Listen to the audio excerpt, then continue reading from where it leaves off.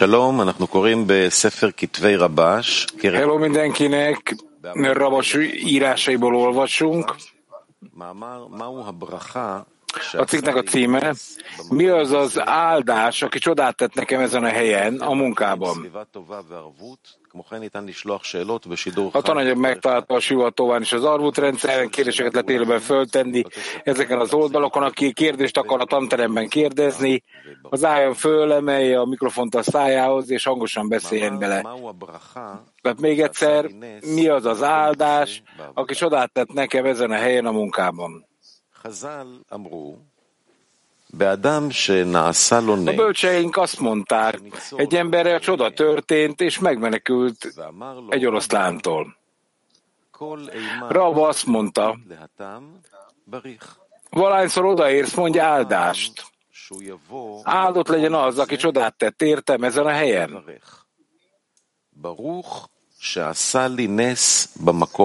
Meg kell értenünk, hogy ez mit akar tanítani nekünk a munkában.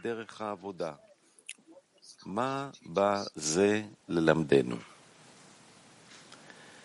ידוע שמטרת הבריאה Köztudott, hogy a teremtés céljának az alapja, hogy az ő szándéka, hogy jót tegyen teremtményeivel. Egy célból teremtette meg a teremtményekben a vágyat és a sóvárgást, az öröm és a gyönyör megszerzésére. אם אין חיסרון לתענוג, אין אדם יכול ליהנות. Ellenkező esetben, ha nincs vágy az örömre, az ember nem tud élvezetet szerezni. Ahogy a természetben is látjuk, hogyha az embernek nincs hiánya valami iránt, akkor nem tud örömet szerezni abból. כדוגמת, שאם האדם אינו רעב, Például az ember nem éhes, nem tudja élvezni az evést.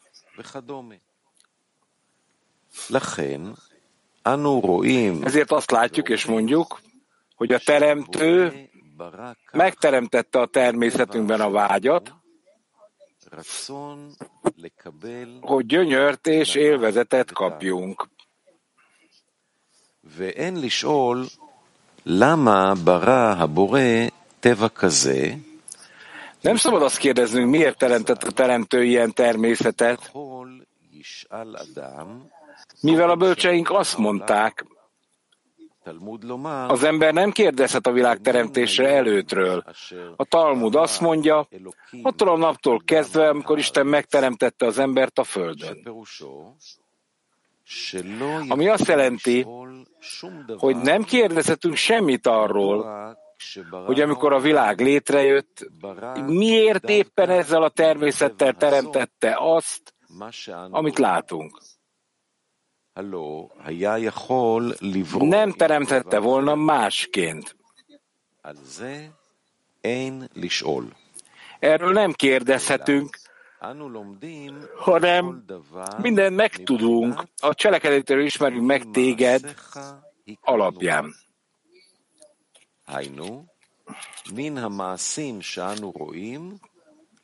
Vagyis a cselekedetekből kezdünk tanulni, amiket látunk, és nem az előtti dolgokról.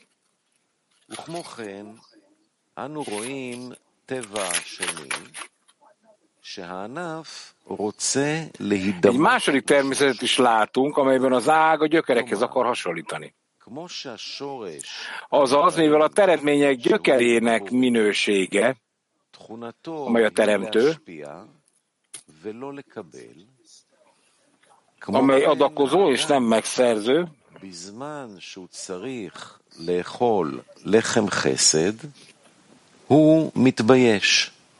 ezért, amikor az embernek az Zohár szavai szerint a szégyen kenyerét kell ennie,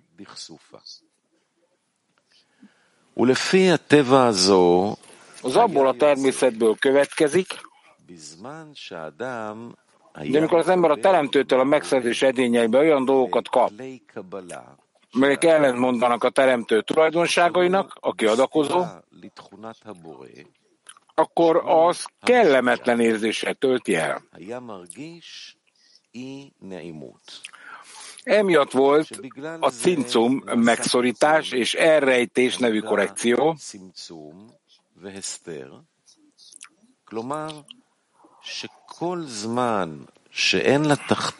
ahol mindaddig, amíg az alsó nem rendelkezik a formaegyezéssel, az úgynevezett adakozás vágyával, addig az ember a szentség elrejtése és elrejtettsége alá kerül.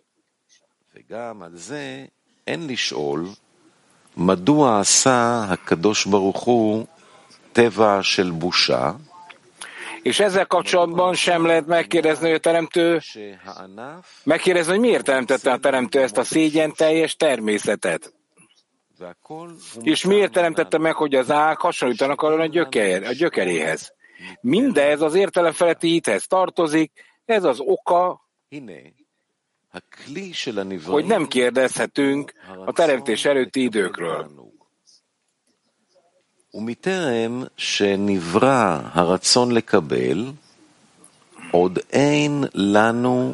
A teremtett lények klíja az örömre irányuló megszerzés vágya.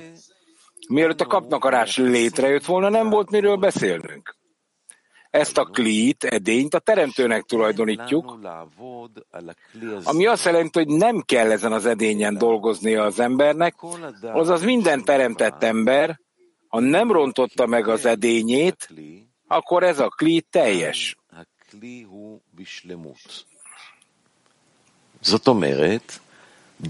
Vagyis, ahol a megszerzés vágya látható, ez azt jelenti, hogy ott van egy hely, onnan örömet lehet szerezni, így arra irányul.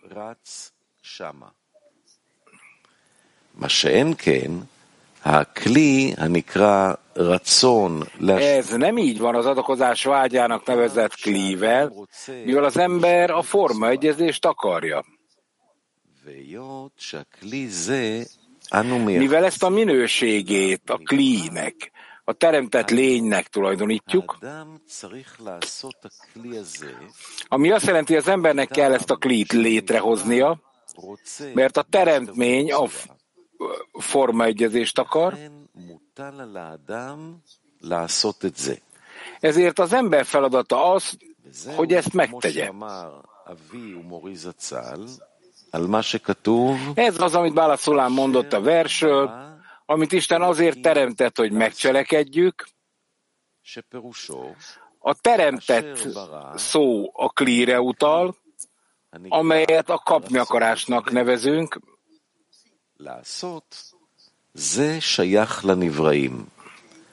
A cselekvés pedig a teremményekre vonatkozik, akiknek létre kell hozniuk a klít, melyet adakozási vágynak nevezünk. Ez nem a teremtő által teremtett természetből való. Sokkal inkább a megszerzés iránti vágy szempontjából kezdte el a teremtést, és nektek a teremtett lényeknek kell megteremtenetek az adakozás vágyát. Ezért, amikor az embernek el kell kezdenie dolgozni azért, hogy adakozzon, az más természetű, mint amivel az embert megteremtették.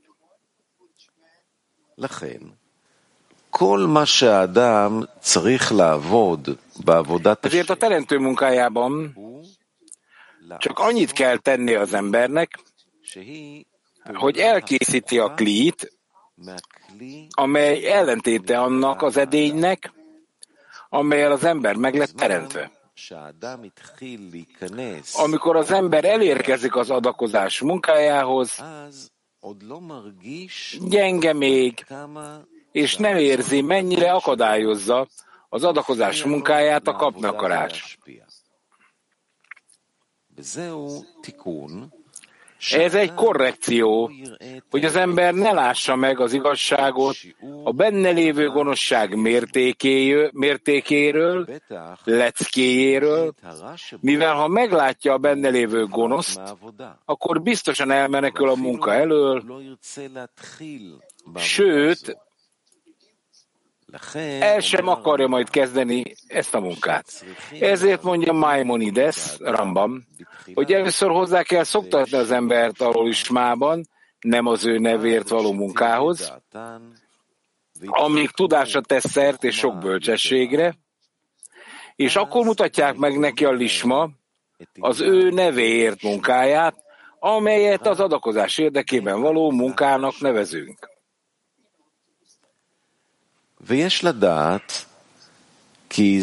Tudnunk kell, hogy az embernek azt az állapotát, amely a saját maga számára való kapni akarás kormányoz, egyiptomi számüzetésnek nevezzük.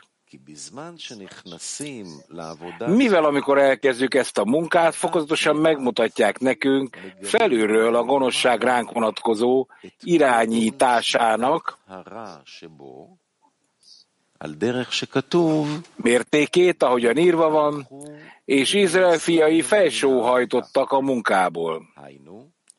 Vagyis látták, hogy nem tudják elvégezni az adakozás munkáját, amiben belekezdtek, mivel az egyiptomiak uralkodtak felettük.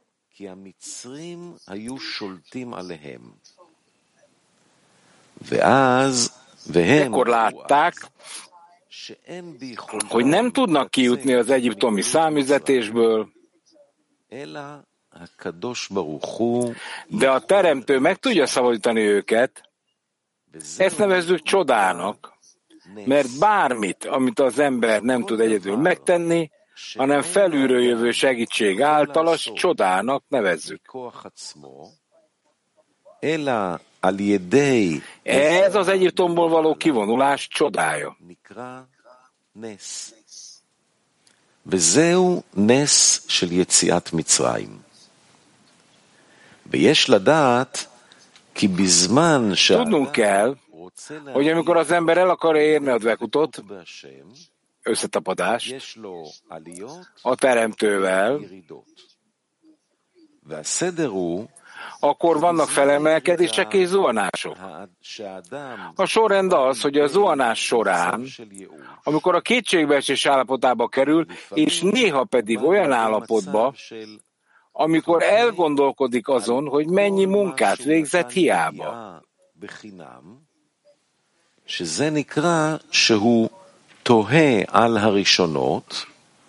Ezt nevezzük a kezdet mérlegelésének, amikor az ember teljesen el akar menekülni a teremtő munkájától.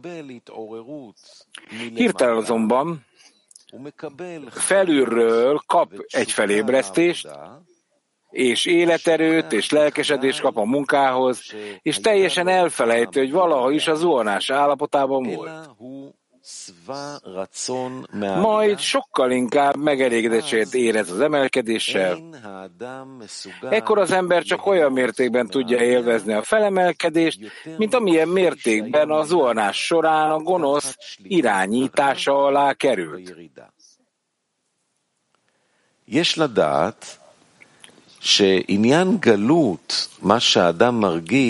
Tudnunk kell, hogy amikor az ember számüzetésben van, nem magával a számüzetéssel méri az állapotát, hanem a gonoszság és a fájdalom érzésével, amit azért szenved el, mert számüzetésben van. Akkor, amikor gyötrődik, mert az elnyomók uralma alatt van, mindent meg kell tennie, amit követelnek tőle, és nincs joga azt tenni, amit akar, hanem szolgálnia kell, és teljesíteni kell mindazt, amit a világ népei a testében követelnek tőle, és tehetetlen, nincs hatalma, hogy visszautasítsa őket,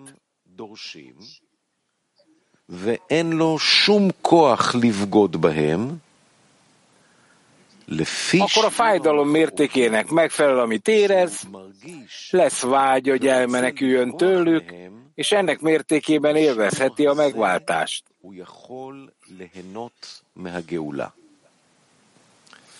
וכמו שאנו רואים, מה שכתוב אצל עבד עברי, Mint látjuk, a héber rabszolgáról meg van írva, ha a héber rabszolgát vásárolsz, 6 évig szolgáljon, a 7. pedig menjen szabadon. Természetesen a rabszolgának örülnie kell, hogy felszabadult, és saját joga van, és hogy nincs felette úr.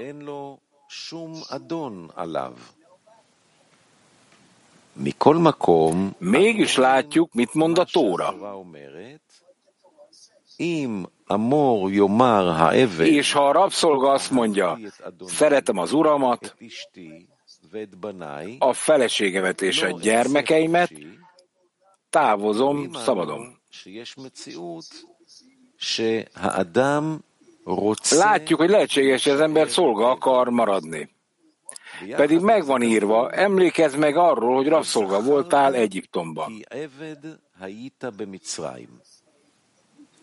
זאת אומרת, כי עבד הוא דבר רע, ומכל מקום יש לפעמים Ez azt jelenti, hogy rabszolgának lenni rossz dolog, de néha az ember mégis rabszolga akar maradni. Mit jelent tehát, hogy meg van írva? Emlékezz arra, hogy rabszolga voltál Egyiptomban. És ki mondja, hogy rabszolgának lenni olyan rossz dolog? Hiszen vannak emberek, akik szolgák akarnak lenni, ahogyan az is elhangzott, hogy a rabszolga azt mondta, szeretem az uramat.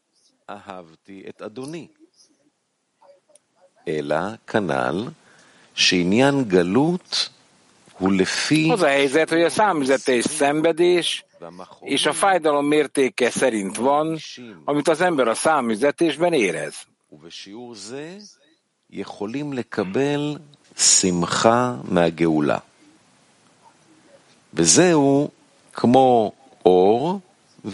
Ilyen mértékben lehet örülni a felszabadulásnak.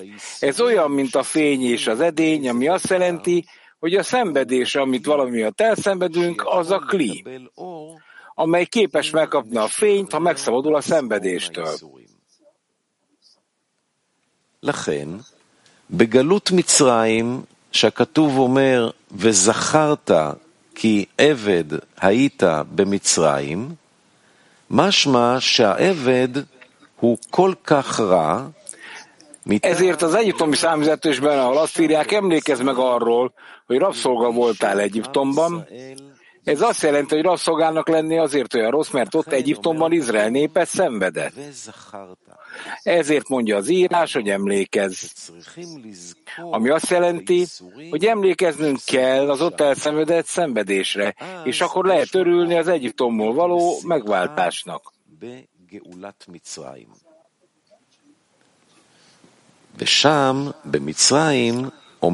Ott Egyiptomban az írás azt mondja, én is hallottam Izrael fiainak felsírását, mert az egyiptomiak rabszolgasorba taszították őket, és megemlékezem szövetségemről. Ebből következik, hogy Egyiptomban, amikor rabszolgák voltak, ahogy az írva van, Egyiptomban a fáraó rabszolgái voltak, kínokat szenvedtek el. Azt is mondja, és Izrael fiai felsírtak a munkától. Ezért kaptuk azt a parancsolatot, hogy emlékezzünk Egyiptomra, ahogyan írva van, hogy emlékezzetek Egyiptom földjéről való távozásatok napjára, életetek minden napján.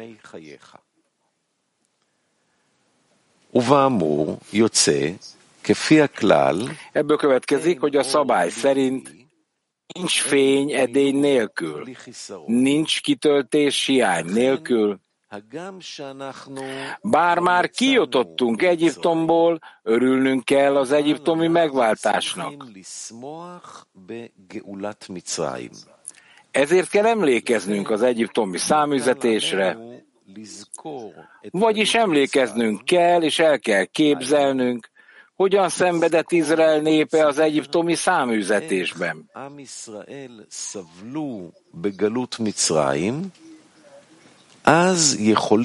Akkor ma is örülhetünk az Egyiptomból való megváltásnak.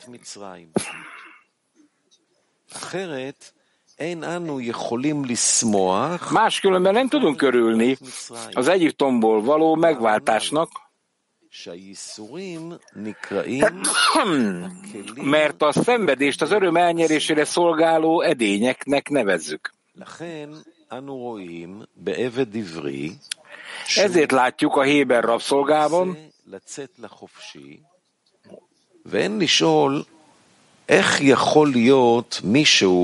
hogy nem akar szabad lenni. Megkérdezhetnénk, hogyan lehet, hogy valaki nem akar szabaddá válni. A válasz az, hogy mivel nem szenvedett, amíg rabszolga volt, ezért nem akar felszabadulni.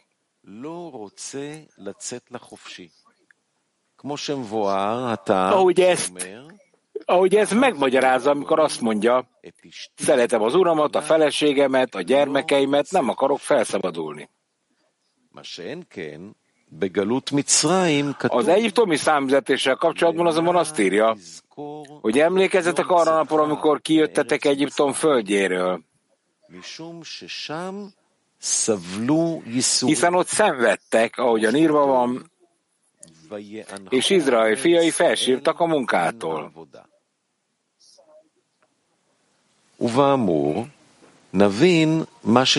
Ennek megfelelően érthető, amit kérdeztünk.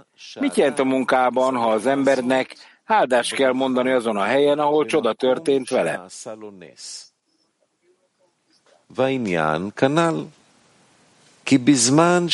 A dolog úgy áll, hogy amikor az ember elkezdi az adakozás munkáját, akkor a felemelkedések és a zuhanások állapotaiba kerül. A felemelkedés azt jelenti, hogy miután egy ember a kapnakarás kormányzása alatt áll,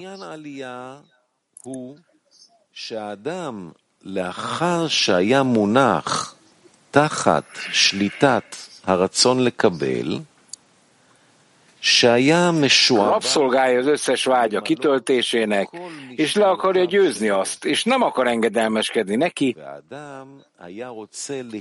de a kapnakarás erősebb nála.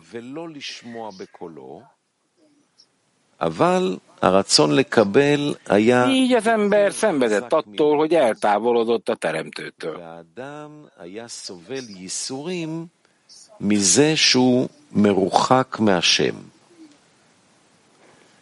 ואחר כך הוא קיבל התעוררות מלמעלה והתחיל שוב. Ezután kap egy felülről jövő felébresztést, és újra elkezdi érezni a kedusa bizonyos fokozatú felemelkedését.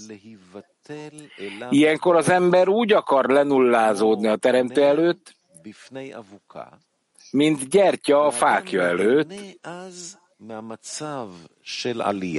és akkor az ember a felmelkedés állapotát élvezheti.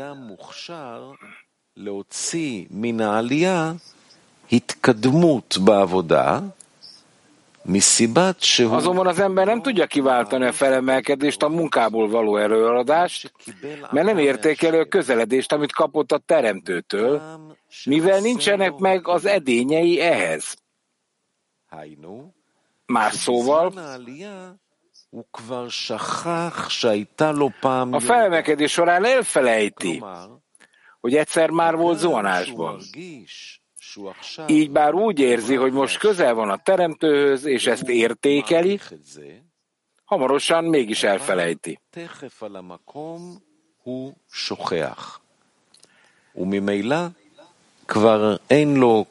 Természetesen nincs többé klije, edénye, vagyis hiánya. Így tudja értékelni, ahogy írva van, ahogy a fény előnye mindig a sötétségből származik. Emiatt nem halad úgy, ahogyan a felemelkedés során haladnia kéne.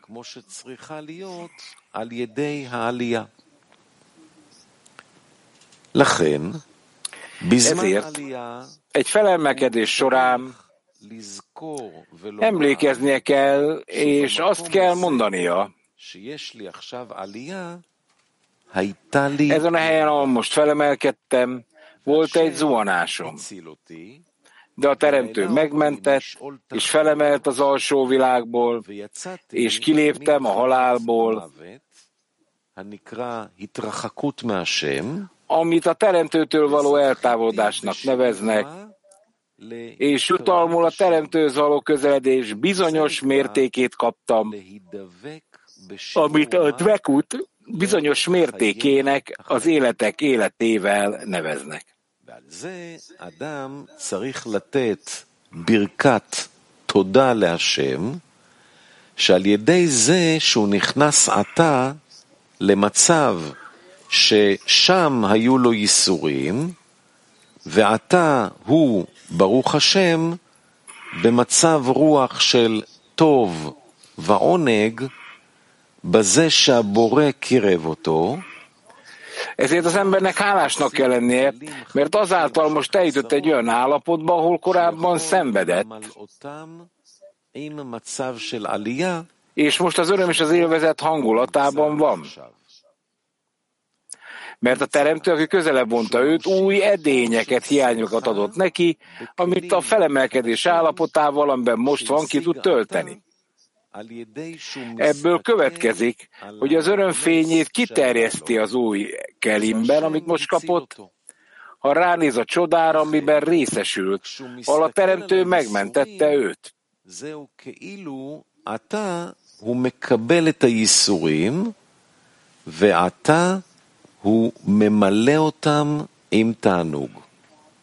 Ezért, amikor a szenvedésre tekint, olyan, mintha most ő lenne a szenvedések befogadója, és ez most örömmel tölti ki.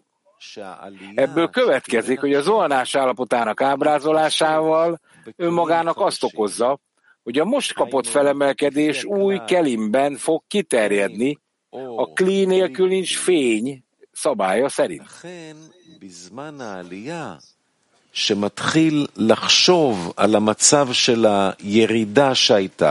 Ezért a felemelkedés során, amikor elkezdi szemlélni a zuhanás állapotát, amiben volt, és a zuhanás szenvedését kelimnek tekintjük, amelyben a felemelkedés fénye szétáradhat.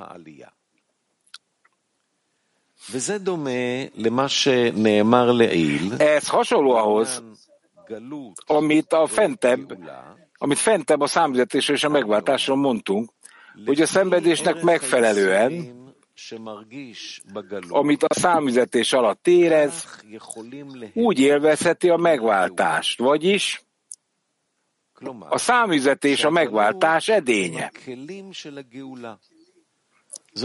Ez azt jelenti, hogy a megváltás nem adhat nagyobb kitöltést, mint amekkora edényt kelimet kapott a számüzetésből.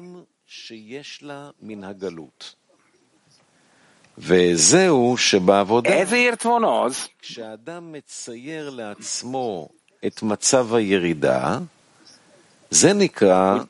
az, hogy a munkában, amikor az ember ábrázolja magának a zuhanás állapotát, ezt tekintjük annak, amit bölcseink mondtak, hogy az embernek áldást kell mondania, áldott, aki csodát tett nekem ezen a helyen.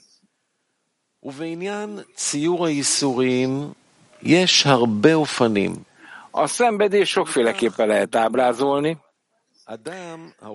Vegyünk például egy olyan embert, aki hajnal előtt fel akar kelni,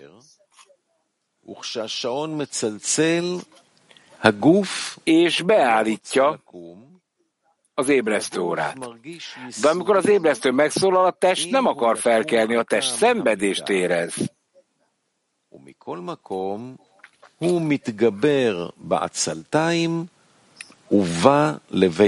Ha most fel kell kelni az ágyból, ennek ellenére lomhán legyőzi magát, és eljut a tanulócsoportba. Amikor látja, hogy sokan ülnek és tanulnak, vágyat és sóvárgást érez, hogy részt vegyen a leckén.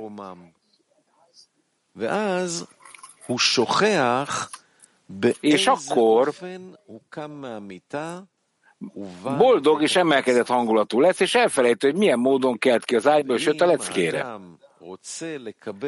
És ha valaki új edényt akar kapni, amelyben öröm lesz, akkor ábrázolnia kell magának, hogy milyen módon kelt ki az ágyból, vagyis milyen szintű vágya volt akkor, és milyen hangulatban van most. Akkor azt is mondhatja, hogy áldott, aki csodát tett nekem ezen a helyen, vagyis az, hogy a teremtő most hogyan adta meg neki a közeledést önmagához, vagyis a teremtőhöz, ugye?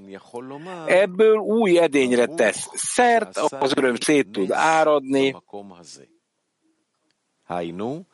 איך שהשם נתן לו עתה ההתקרבות אליו, ומזה הוא מקבל. Tehát ebből új kellemre tesz szert, ahol az öröm szét tud áradni, hogy a teremtő közelebb engedte magához. Hasonlóképpen az embernek hozzá kell szoknia bármihez, hogy összehasonlíthatja a szenvedés és az öröm napjait, és áldást kell mondani arra a csodára, amely a szenvedésből az öröm állapotába juttatja. Ezáltal képes lesz megköszönni a teremtőnek, és örömét lelni az új kelimben, ami most hozzáadódott, amikor összehasonlítja a két időszakot egymással. Ettől kezdve az ember előbbre juthat a munkában.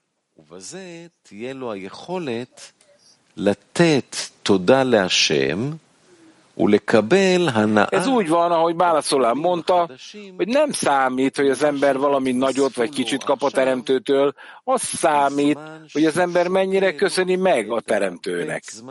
Amilyen mértékben hálás, olyan mértékben nő az adakozás, amit a teremtő ad.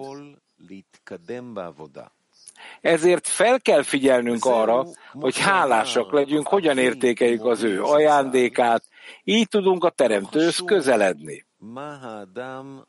Ezért, ha az ember felemelkedés során mindig azt a felemelkedés során mindig azt az állapotot vizsgálja, amelyben a zuhanás során volt, vagyis azt, hogyan érezte magát a zuhanás során, akkor így különbséget tud tenni az alapján, ahogy írva van, mint a fény előnye, ami a sötétségből származik. És már is új edénye van, amelyben örömöt kap, és hálás lehet a teremtőnek. Ez az értelme annak, hogy meg van írva, hogy az embernek áldania kell. Áldott, aki csodát tett velem ezen a helyen, vagyis azon a helyen, ahol most van. A felemelkedés alatt, hiszen nem lehetne felemelkedésben, ha előzőleg nem lett volna az zuhanás állapotában. באיזה מצב הוא היה בזמן הירידה, כלומר, איזו הרגשה הייתה לו בזמן הירידה, כבר הוא יכול להבחין בבחינת כיתרון האור מתוך החושך. Hogyan lehet azonban zuhanásban az ember, ha nem volt korábban felemelkedésben, onnan lezuhantott volna? A válasz az, hogy általában minden ember azt gondolja, hogy úgy van jól, ahogy van. Vagyis az ember nem látja, hogy rosszabb, mint a környezetben élő többi ember,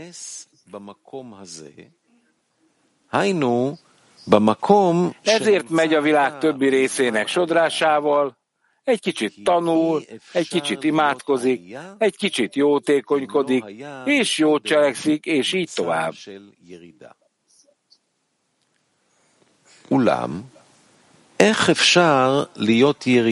És így tovább.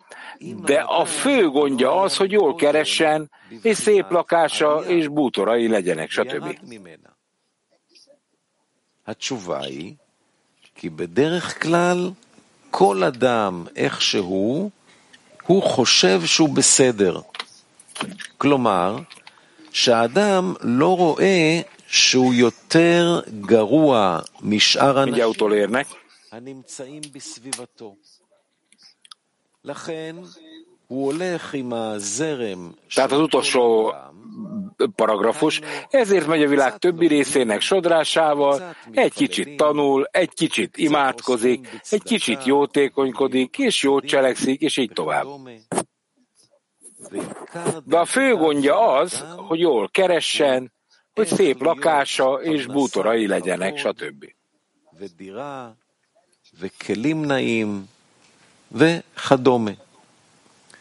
כי הוא מרגיש בעצמו Ez azért van így, mert úgy érzi, hogyha megállapodott a teremtővel arról, hogy mennyit kell dolgozni az ő nevéért, akkor miután elvégezte az összes spirituális feladatát, teljesnek érzi magát, és szabadon aggódhat anyagi állapotának javítása miatt.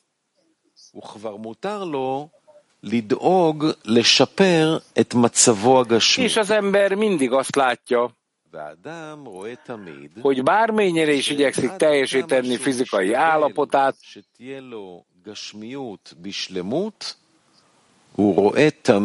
másokhoz képest hiányt szenved.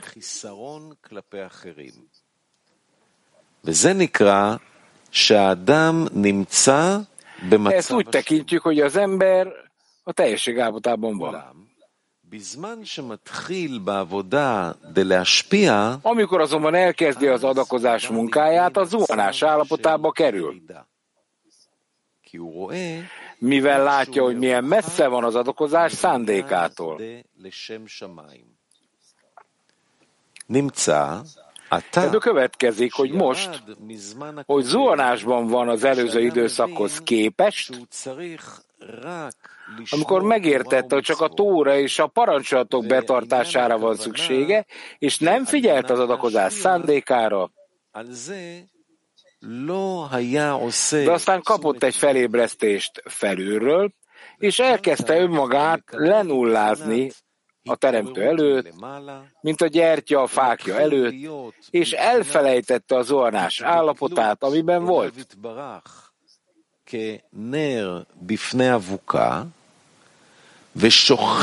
Akkor, amikor már a felemelkedés állapotában van, azt mondhatja, áldott, aki csodát tett nekem ezen a helyen. Más szóval korábban olyan állapotban volt, mint amikor közlekedési balesetet szenvedett, és nem volt tudatában a spirituális életnek, vagyis teljesen megfelelkezett arról, hogy dolgoznia kell azért, hogy adakozhasson.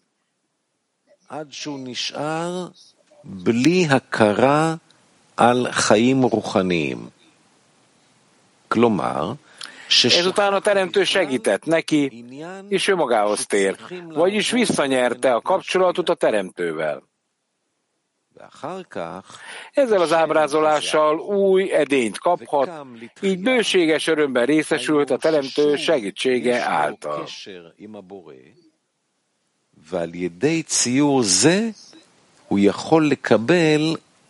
Tudnunk kell azonban, hogy amikor valaki arra kéri a teremtőt, hogy hozza közelebb a munkájához, vagyis hogy a szent munkát végezze a teremtő érdekében, és az ember azt gondolja, hogy a teremtő nem hallja meg az imáját,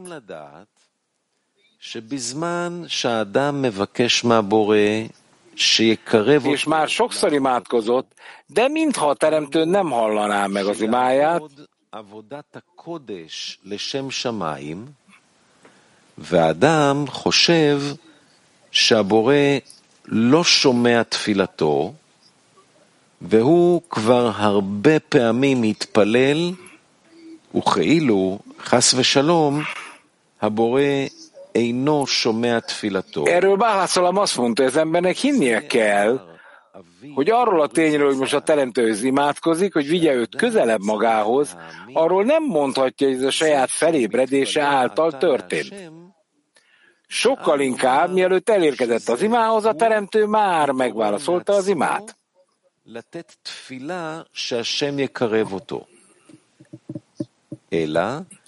Azaz az embernek értékelnie kell azt a tényt, hogy most már imádkozhat a teremtőhöz. Ez úgy tekinthető, mint a kapcsolatba került volna a teremtővel. Ez egy nagyon fontos dolog, és örülni kell annak a ténynek, hogy a teremtő megadta neki a vágyat és a sóvárgást, hogy imádkozzon hozzá.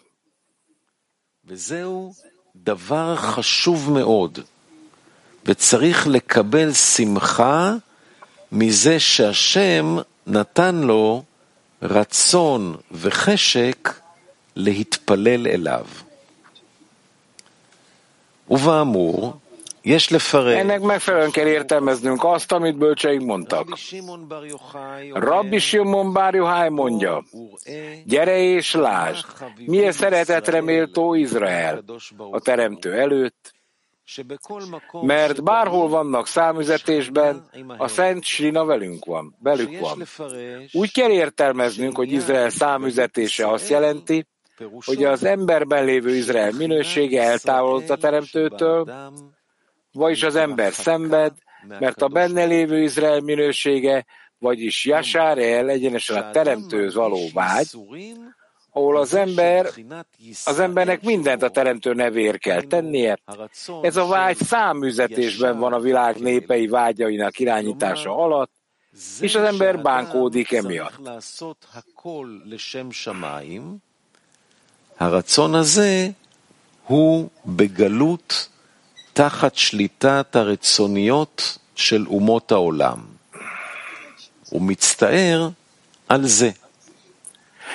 ויש לשאול, מדוע דווקא עכשיו... Meg kell kérdeznünk, hogy miért éppen most érzi úgy, hogy eltávolod a Teremtőtől. Míg ezt az állapotot megelőzően úgy érezte, hogy messze van attól, hogy nagyobb lakást, vagy szebb bútorokat vegyen, stb.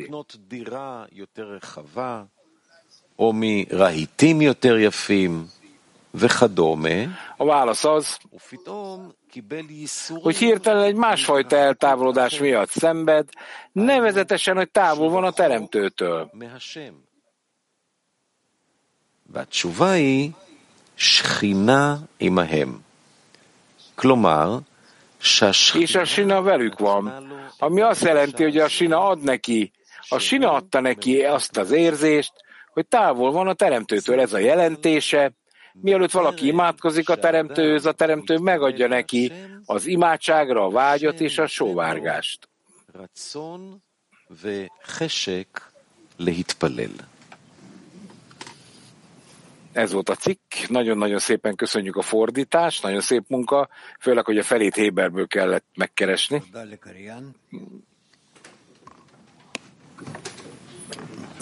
Köszönjük az olvasónak.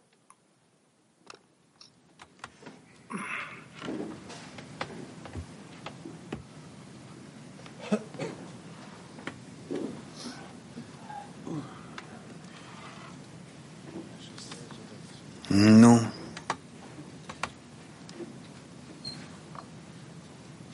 כן. מה? תודה רבה. רב, מה המשמעות של 6 שנים להיות... köszönjük, Rav. בשנה השביעית לצאת לחירות? מה המשמעות של זה? Mit jelent az, hogy 6 évig legyél rabszolga, 7-ben enged szabadon a munkában? Ez mit jelent? אין משמעות לזה? לא. Ennek nincs jelentése. Ennek a szabálynak. Ez egy periódus, amit nem években számolsz, annak ez van leírva, ahol érzed, hogy szolga vagy, a kapnakarásnak a szolgája, és aztán ott a kapnakarás elenged. Azzal a feltétel, hogy erőfeszítést teszel. De én minden áldott nap ezt érzem. Az jó. Hogy én rabszolga vagyok. És nyilván a napi munkánkban hogy lehet ezt megragadni? Tehát, hogy elmegyek reggel a szemináriumba, akkor itt a reggeli felkészülésben kell hallanom, hogy éreznem kell az örömet, és amikor felkelek, akkor nem menekülhetek. Igen. Tehát itt kell érezni, hogy van egy közös kölcsönös erő, és kérnünk kell, hogy reggel, amikor fölkelek, új edények születnek. Hogyan kell ezeket az állapotokat minden áldott nap megragadni, új edényeket érezzek, és közelebb vigyelezze magához.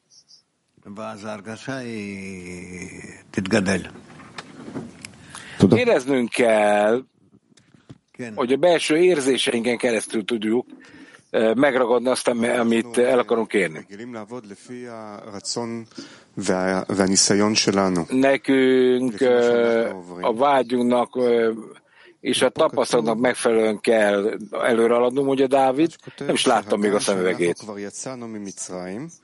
Rabash pedig leírja, hogy amikor ki akarunk lépni Egyiptomból, akkor nekünk emlékezni kell az egyiptomi számüzetésre, azaz ábrázolnunk kell, hogy Izrael mennyire szenvedett a számüzetésben. Igen, így van. Ez egy parancsolat. Igen. Tehát itt van, ha nincs elegendő tapasztalatunk, akkor hogy tudjuk erőt kapni az úton, vagy honnan tudjuk a megváltást helyesen érzékelni, hogyan válunk mindavval egységgé, amit Izrael vagy a világ megél. Hogy kell nekünk összeolvadnunk ezekkel a szenvedésekkel? A vágyaddal kell megragadnod ezt, mindent a vágyaidon keresztül kell megragadni, és így kell magad fog felé vonzani ezt. Na de ez olyan, ez nem valami, hogy én érzem a húsomban, amin keresztül megyek, hanem én megtapasztalom az egyiptomi számüzetést. Tehát itt van valami, mondja a srác, hogy, amitől ez nem olyan könnyű megcsinálni. Hogy kell nekem ezzel összeolvadni, hogy a gyakorlatban is megtörténjen velünk ez, hogy kívülünk a számüzetésből.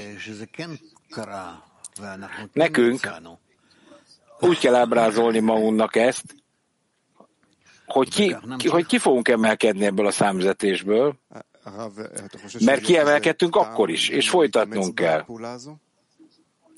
Na de ott van egy pont, ahol erőfeszítést kell tennünk, és akkor minden oké? Természetesen. Az ember minél több erőfeszítést csinál, annál jobban érzi, hogy elért valahova.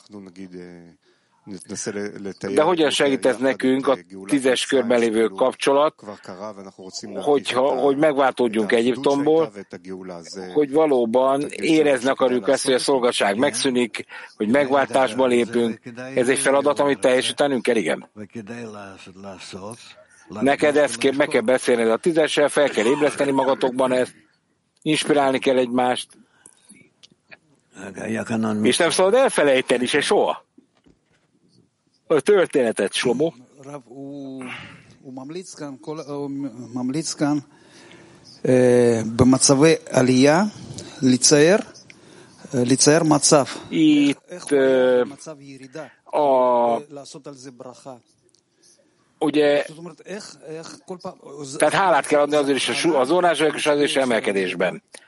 Tehát ez egy az emelkedés valahogy felkészül és a zónásra is. Igen. Tehát ez felkészít engem erre az állapotra. Tehát hogyan kell a munkánkban a zuhanást megtartani? Hogyan tudja a 10-es használni ezt megfelelően? Hogyan kell segíteni a barátoknak? Hogyan kell helyesen használni a zuhanást? Mert azt írja, hogy ábrázoljuk az állapotot, tehát hogyan érezhetem, hogy azért vagyok zónásban, hogy emelkedésbe kerülhessek, és fordítva is igaz.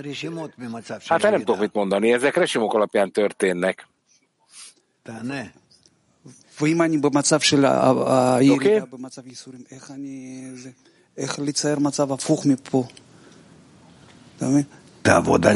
Oké, na de ezt én egy ellenkező állapotban kell, hogy érezzem, dolgoznod kell ezzel, ez nem van egyszerű.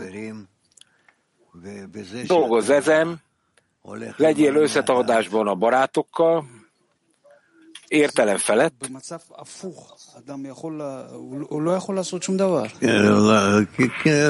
Oké, de egy ellentétes állapotban az ember nem tud tenni semmit. Hát, amit tudsz tenni, az viszont az, hogy imádkozol. Imádkozom? Igen. Hát ez a legfontosabb dolog, nem? Ezt tanuljuk. Ó, köszönöm.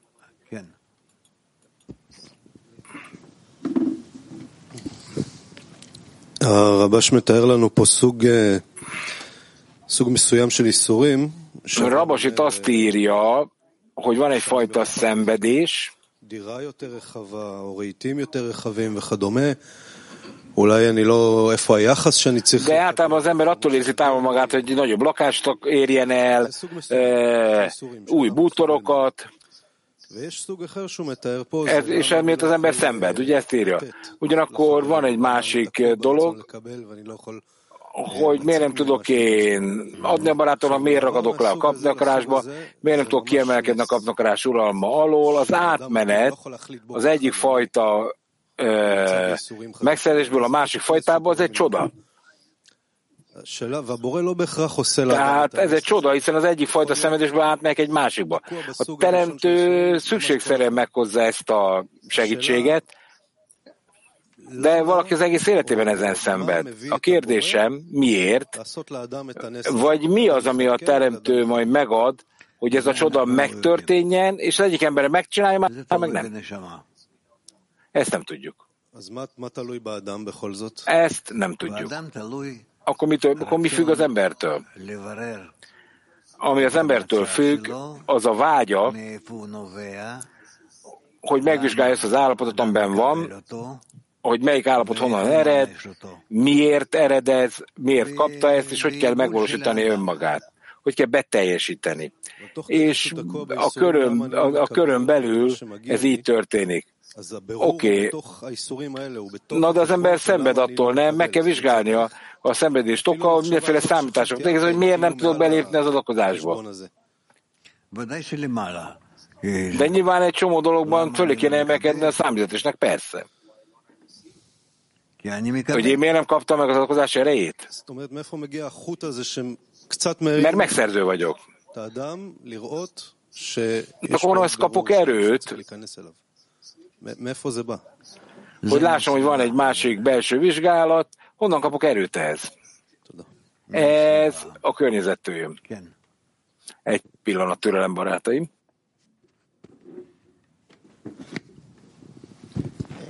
מצד אחד הוא כותב שזה שהאדם פונה לבורא, הבורא כבר ענה לו ומקרב אותו אליו, והוא צריך להיות בשמחה מזה.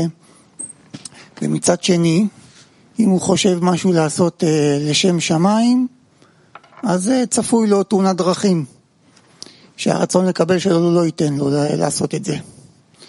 אז השאלה היא, כמו שאתה הצעת לנו, איך אנחנו בעשירייה יכולים להחזיק 24 שעות בתפילה? איך אנחנו יכולים? זה מפה יהיה הפתרון? אנחנו קראנו איך שתלמידי רמח"ל, אני חושב, כן, עשו לעצמם סדר, תורנויות, ששם כל שעתיים, לא יודע כמה, אז כל אחד הוא חושב ומתפלל עבור כולם.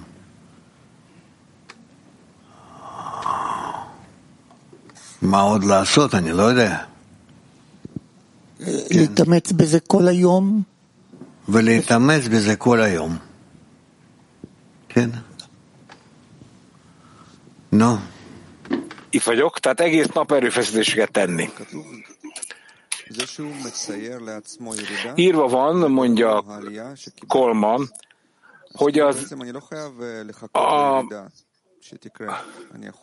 tehát nekem nem kell várnom a zuhanást, tudok mindig tenni valamit, amikor magamnak ábrázolom a zuhanást egyfajta módon, és nem belezuhanok a zuhanásba, hanem ezt az állapotot megpróbálom felemelni. Tehát mi ez a cselekedet, ami azt jelenti, hogy ábrázolom a zuhanást. Amikor te egy zuhanást ábrázolsz, az egy állapot, ami rosszabb annál, mindenben vagy most, és ez alapján képes vagy imádkozni, és törekedni az emelkedésre. De ez mit jelent? Az, hogy már zuhanás vagy, és ábrázolod magadnak. Oké. Tehát aki várja a zuhanást, az nem is zuhan helyes, nem is zuhan, valójában nem. Ez így van. Rabash ויענחו מן העבודה. רבש אומר שזה סבל. Tehát Rabash azt mondja, hogy bizonyos munkánál szenvedni kell. Milyen fajta szenvedés ez, amikor nem vagyok képes kilépni a fáraó uralma alól, nem vagyok sikeres, és fuszálj, nem vagyok még sikeres, abban, hogy kilépjek a számüzetésből. Nem. Hát az igazi szenvedés a fáraó uralmáról, az a fáraótól kell szenvedned. Oké, de akkor mit jelent az ébresztő óra, amit itt ír Rabash? Tehát, hogyha a zuhanás és emelkedés állapotait váltogatom, akkor mire kell állandóan ébresztenem magam? Tehát mi marad, mi emlékez az embert, hogy ezt a munkát el kell végeznie? Mi emlékezheti az embert? Hogy közeledik a halálod napja. Minden nappal közelebb kerülsz hozzá. És ezért állandóan azt kell nézned, hogy milyen mélyen vagy besüllyedve a kapni akarásba, hogy minél van ki tudsz szabadulni. Oké, de vagyok egy pillanatnyi állapotban, és akkor annak megfelelően mi itt van írva, egyszerűen csak elfelejti az ember az emelkedés állapotát. Tehát nekünk állandóan kell emlékezni magunkat, hogy zuhanás voltam, most emelkedés vagyok, tehát nekünk állandóan növelnünk kell az emelkedés állapotában az emelkedés örömét. Na de hogyan? Hát ez az, hogy felhúzod az órát, a környezetet megválasztod, minden leckére elmész. Nincs más dolog, ami segítene. De hogyan készít fel bennünk a környezet erre, hogy minden pillanatban erre tudjunk fókuszálni. Nincs szükségünk arra, hogy emlékezzünk erre. Nekünk benne kell lenni ebben, ez igaz, azaz nekünk a környezettől függ egy csomó dolog, és nekem mindennél jobban kell elfogadnom az emelkedést. Oké, na akkor az ember milyen állapotban van? A közösség az óriási, a barátok is óriásiak. Tehát minek kell itt történnie, hogy az ember képes legyen emelkedni, és hogy valóban állandó emelkedésbe lehessek. Hát az embernek önvizsgálatot kell tartania. Oké, de mi emlékezteti erre az embert, hogy a zónásból emelkedésbe kell váltania? Amikor azt látja, hogy nem közeledik a végső korrekcióhoz, azaz az edényei, azok nem viszik őt közel a teremtőhöz. És ha az ember látja, hogy nem közeledik a korrekcióhoz, akkor itt emlékezni kell, mit kell tennie, ugye? Tehát mi emlékeztet az embert arra, hogy jön majd a zuhanás, és ez kivezeti őt az emelkedésből.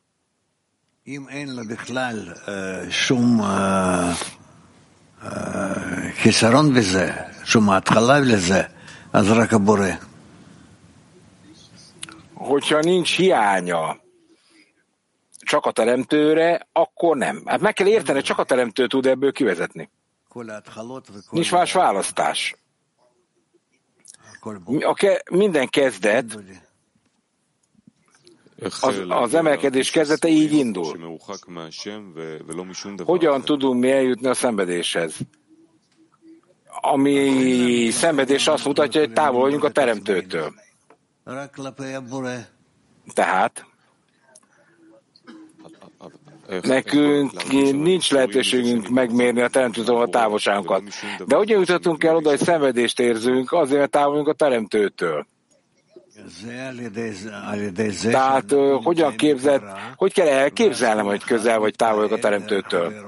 Ez azt jelenti, hogy közösség vagy beágyazva, és benyomásokat kell kapnod a barátoktól, azon a helyen, ahol a Teremtő is ugye velünk van.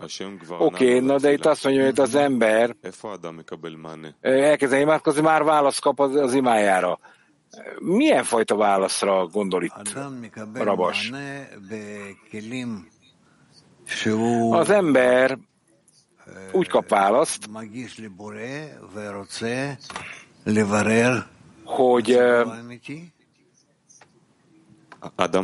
jelen van a Teremtő, és meg tudja vizsgálni a Teremtő segítségével igazi állapotát. Oké, de akkor az ember odafordul a Teremtőhöz, teljesé teszi ezt a hiányt, vagy megvan a privilégium annak, hogy a Teremtőhöz fordulok, és akkor ez a kapcsolat elegendő lesz ahhoz, hogy eltörölje az ember a kezdeti hiányát az imával. Ez az, ami újra motiválja majd az ima felépítését? Ez a hiány, ez előrébb viszi az ember. De milyen fajta hiányról beszélünk? Akarnod kell, hogy korrekcióra vidd az egész világot, az egész emberiséget. Oké, de akkor ez az ima, ami az előzőekben is, ez majd mindent magába foglal. Ezt hívjuk egy teljesen új imának? Igen. És ez az összes többi imát magába foglalja. Már, ha idáig eljutsz.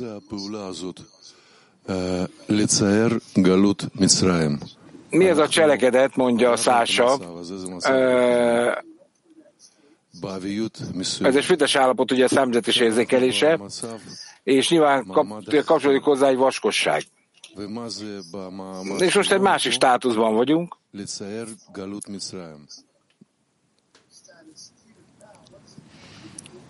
Mit jelent az, hogy ábrázolom az egyiptomi számüzetést? Ez mit jelent?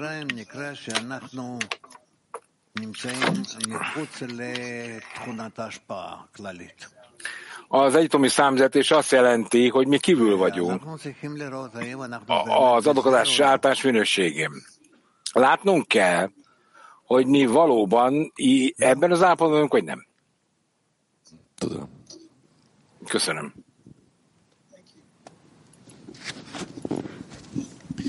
מ-Women PTS שואלות, מה זה אומר לברך את הבורא על הנס? A Petrikai 10-es nők kérdezik, mit jelent az, hogy áldjuk a Teremtőt a csodáért?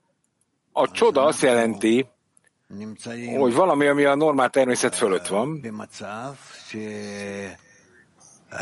Amikor egy állapotban vagyunk, ahol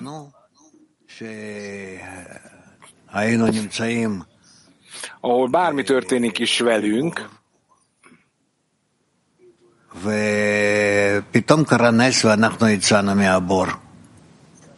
egy gödörbe estünk, és hirtelen a csoda segítségével kimászunk belőle. Ennyi.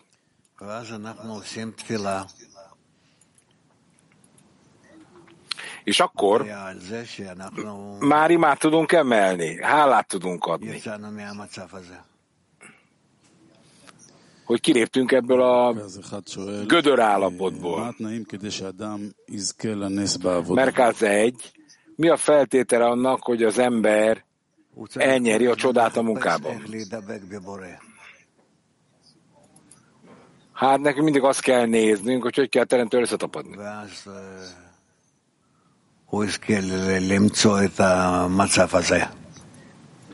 És akkor elnyeri azt is, hogy ezt az állapotot nem csak megkapja, hanem értéken is tudja. Mi az a spirituális csoda a 10-es munkában? Hát spirituális erőt kapunk, annak érdekében, hogy adakozni tudjunk. És akkor föl tudunk emelkedni a saját kapnakarásunk fölé egy ellentétes állapotba, amit tényleg az adakozásra irányul. Nők Héber 1. A Teremtő... Na, ezt most nem értettem.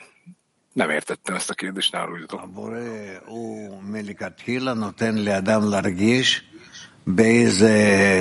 A Teremtő a kezdettől fogva megadja, hogy az ember érezhesse, hogy milyen fajta állapotban van, hogy az ember valóban lássa, és érezze, és fejleszthesse az imáit, a vágyait, a lelkesedését, és hogy ez mind segítsen kilépni a gödörből. Nők, Moszkva, nem tudom micsoda. Az ember köszönet mond a teremtőnek, mert feltár az ember számára a teremtő jóság. Hogyan lehet a hálát állandóan növelni, hogy megértsem, hogy először jön a jóság, és akkor a teremtő ajándéka teljes mértékben feltárul. Nem értem. Ő azt kérdezi, hogyan lehet növelni a hálát.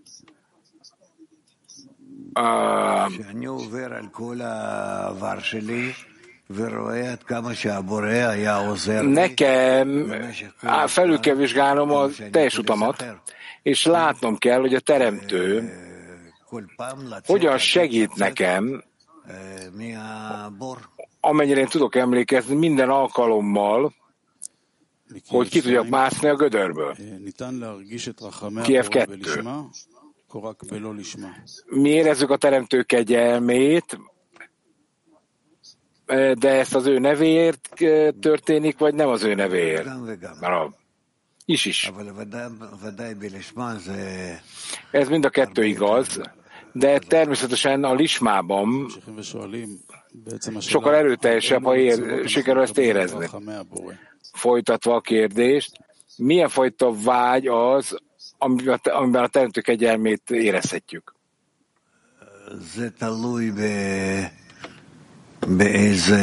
Hát ez függ attól,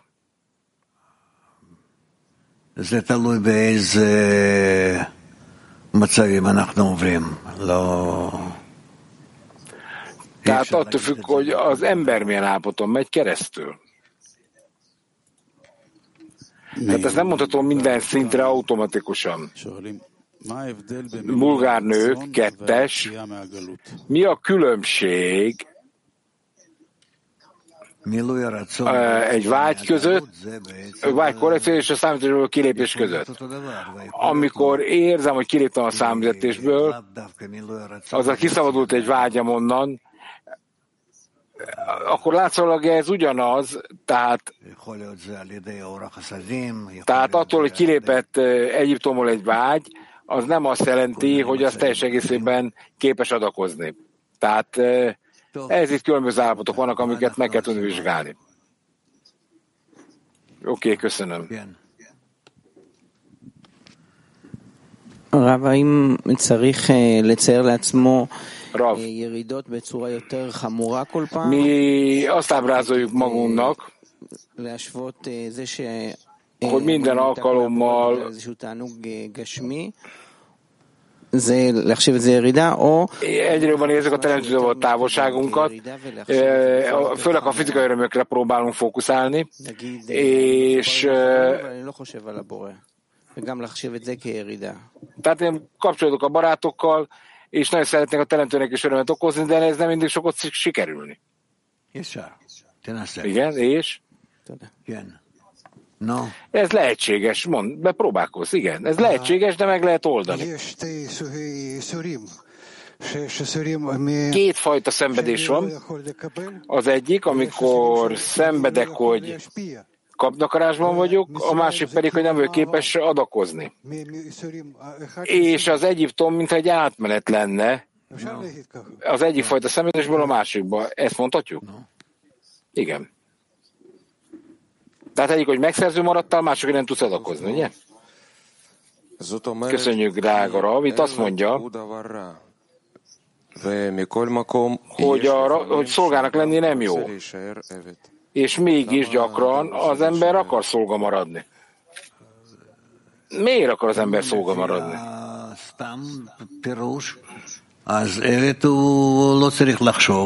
Hogyha ezt szó szerint kéne magyarázni egyszerűen, akkor a szolgának nem kell gondolkodnia, mert a kajájáról, ruhájáról és minden másról gondoskodik a gazdája. Tehát a rabszolga az ilyen szempontból szabad a saját aggodalmai alól. De hogyan kell ezzel a helyzettel megvívni? Hát itt állandóan próbálkozni kell, próbálkoznod kell, hogy végre a saját állapotodért felelős legyél. És akkor előre haladsz. Oké? העלייה שאדם מרגיש ועליה הוא צריך להודות, מה שהוא פה אומר במאמר, כן? Az ember, זה עלייה מזה שאדם ahogy a cikk mondja, מרגיש עלייה בזה שהוא az órásnál gondolok, hogy nem csak eljön az emelkedés, és akkor el kell fogadni a teremtő nagyszerűségét, ha jól értem. Azaz itt fog segíteni neki majd a teremtő. Nem. Amikor egyre többet akarok adakozni a teremtőnek, az az emelkedés. Oké, na de ha nem, akkor pedig, na de hogyan tudok a teremtőnek adakozni, hogyan kell nekem a tízeshez kapcsolódva megtenni ezt? Hogyha én a saját tízesemben vagyok, akkor valóban egy hatalmas megosztott munkát kell végeznem, de akkor éreznem kell, hogy emelkedek minden fölé, ugye? Igen. Ezért hálát kell adnom a teremtőnek, és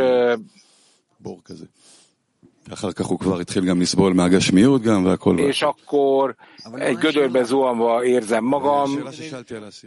Mi a kérdés?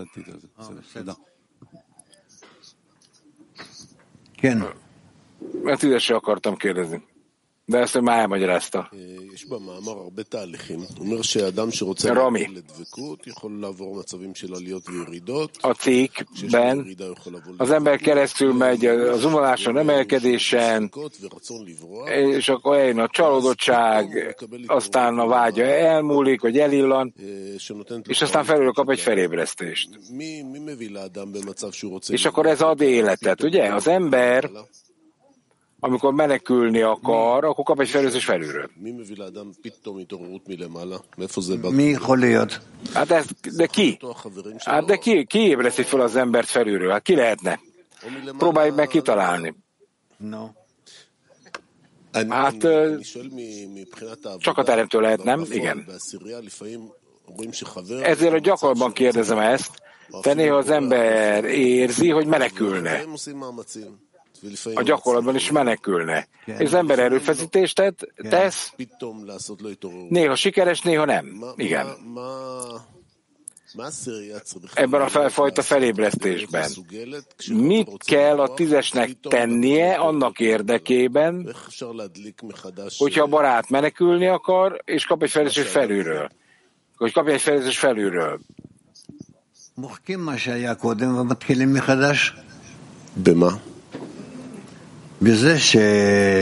Hát törölnie kell azt, amit előző állapotnak érzett. Még egyszer. Nekünk az élet céljáról kell beszélnünk, a teremtés céljáról kell beszélnünk. És arról, hogy mi teremtett lények vagyunk a pillanatnyi állapotunkban, ami egy előadott állapot, oké. De amikor az ember menekülni akar, akkor tudattalan, nem? És a tudattalan akkor nem tud semmit elmagyarázni senkinek. Tehát akkor itt vagyunk a tízesben egy helyzetben, amely bizonyos értelemben nehézség, és akkor nincs kivel megbeszélni ezt. Tehát nekünk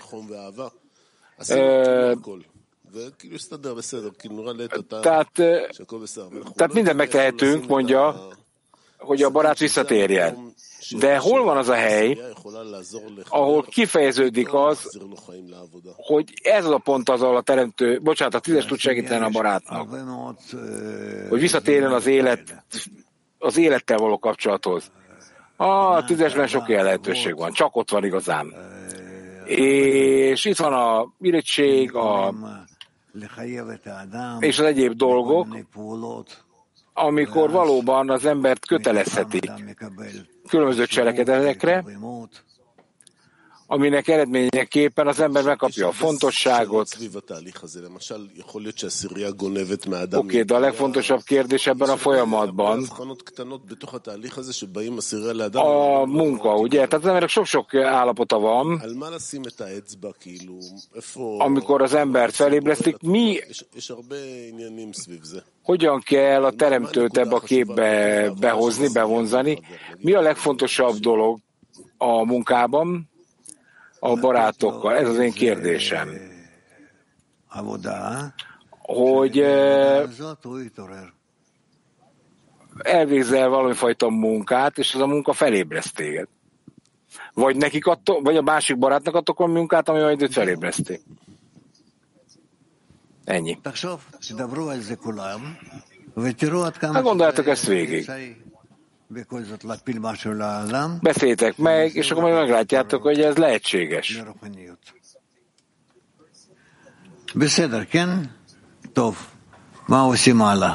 Oké, akkor mi a következő? Hát a világcsoport lesz, szerintem.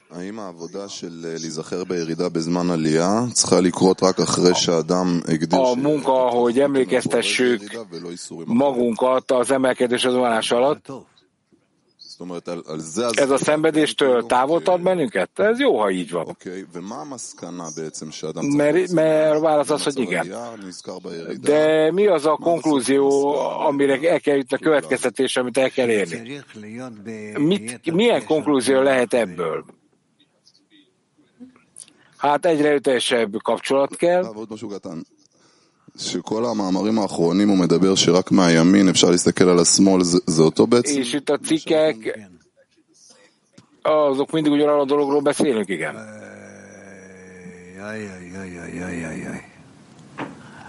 טוב, בואו נראה, לטין 1. Latin 1.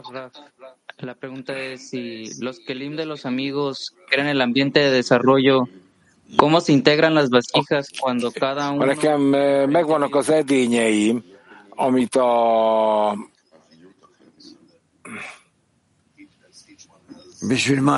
Tehát itt különböző vaskosságok vannak. Igen. Természetesen mindenkinek különböző vaskosságai vannak. ולבנות על זה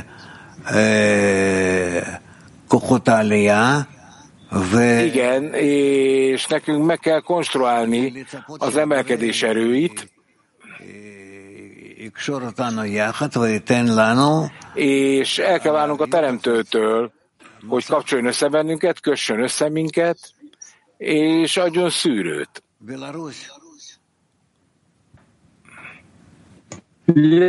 Есть или нету? Нет. Ага. Убери пока.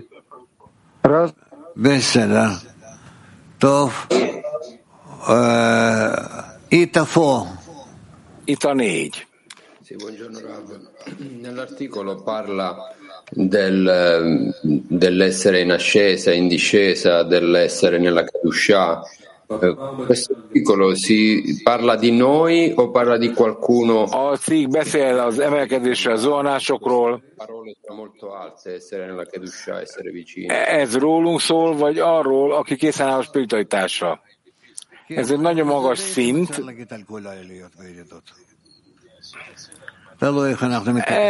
Ez minden igaz, minden emelkedéshez vonásra igaz. Attól függ, hogy te hogyan viszonyulsz ehhez. Rav Yakar, dosta bir görev veriyoruz ama yapmıyor. Niye yapmadığımızı sorduğumuzda da ondan başkası yok diyor. Yani bu koşulda ne yapmalıyız?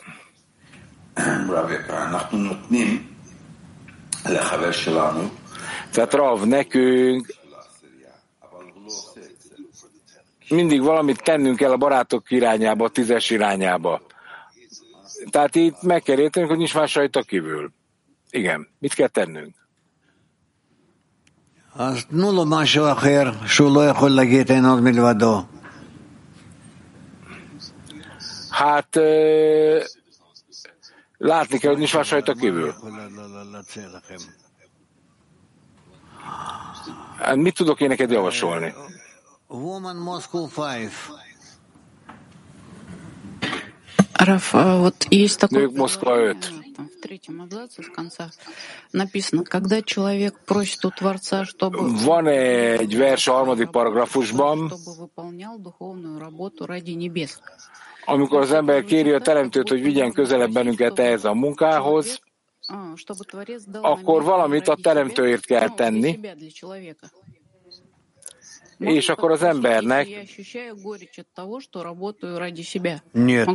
meg kell adni. А какие тогда действия? Вот я ощущаю горечь от того, что работаю ради себя. Как тогда просить? De mi nem tudom, hogy arra nem értettem. Mi az a cselekedet? Én érzem a szenvedést, akkor mit kell kérnem? Mit kell kérnem? Azt kell kérned a Teremtőtől, hogy adjon neked egy lehetőséget, hogy adakozni tudj másoknak. Hogy képes egy másokért dolgozni.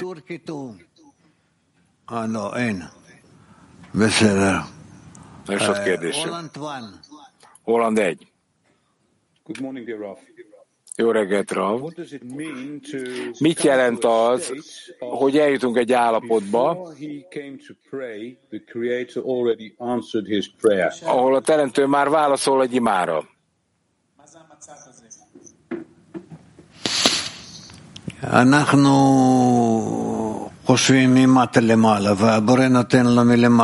Tehát nekünk végig kell gondolni, és a cselekedet vége tulajdonképpen bele van foglalkozva a kezdeti gondolatba. És tehát nekünk meg kell értenünk, hogy bizonyos cselekedetek már léteznek, csak nem tudjuk végrehajtani. De olyan kapunk választ. Hogy kapunk ezen a módon választ?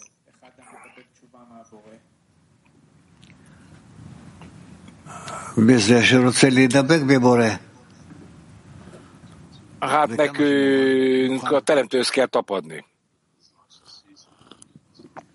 But you already have the answer, actually.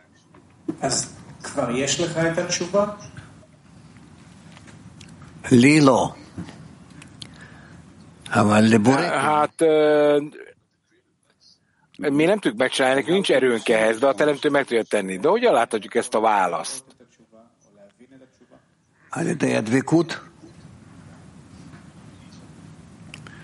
Hát az összetapadáson keresztül. Woman Dnieper.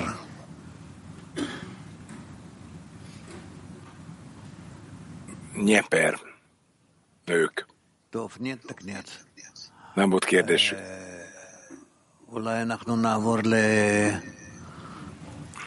כן, אז לפני החלק הבא נשיר ביחד שיר, בבקשה.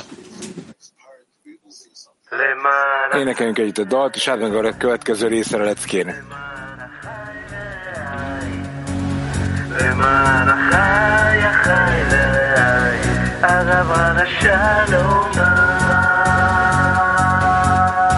Quante volte ho tentato di vivere in un mondo che voleva solo di vivere, con la speranza che qualcosa di vero si nascondesse dentro questa realtà. Così alla stregua di un vagabondo ho incominciato a cercare nel mondo, in che mi son trovato qui con voi, il vegano più bello che ho.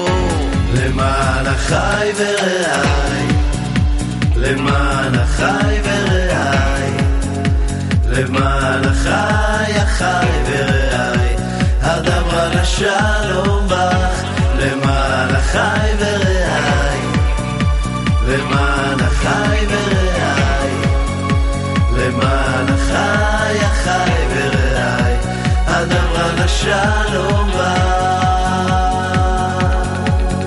Costruiremo tutti insieme un grande cuore, in grado solo di donare un grande amore. Insieme progetteremo, mai più lasciarci vorremmo. Brindiamo a questa nuova umanità. Insieme scopriremo il giorno dove l'amore è la costante del mondo. Ora dimora qui perché è in quell'amico che cammina con te.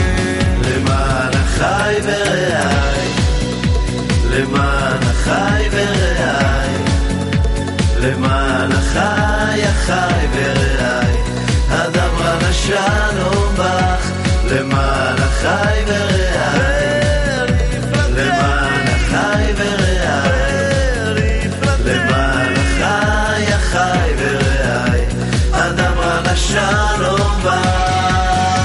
Siamo tutti uno, hai bisogno nessuno, la sola anima che esisterà. La nostra unione porta alla condizione che sveglierà tutta l'umanità. למען החי ורעי, למען החי ורעי, למען החי, החי ורעי, הדברה לשלום בך, למען החי ורעי, למען החי ורעי, למען החי, החי ורעי, הדברה לשלום בך, למען החי ורעי, למען החי ורעי, למען החי, החי ורעי, הדברה לשלום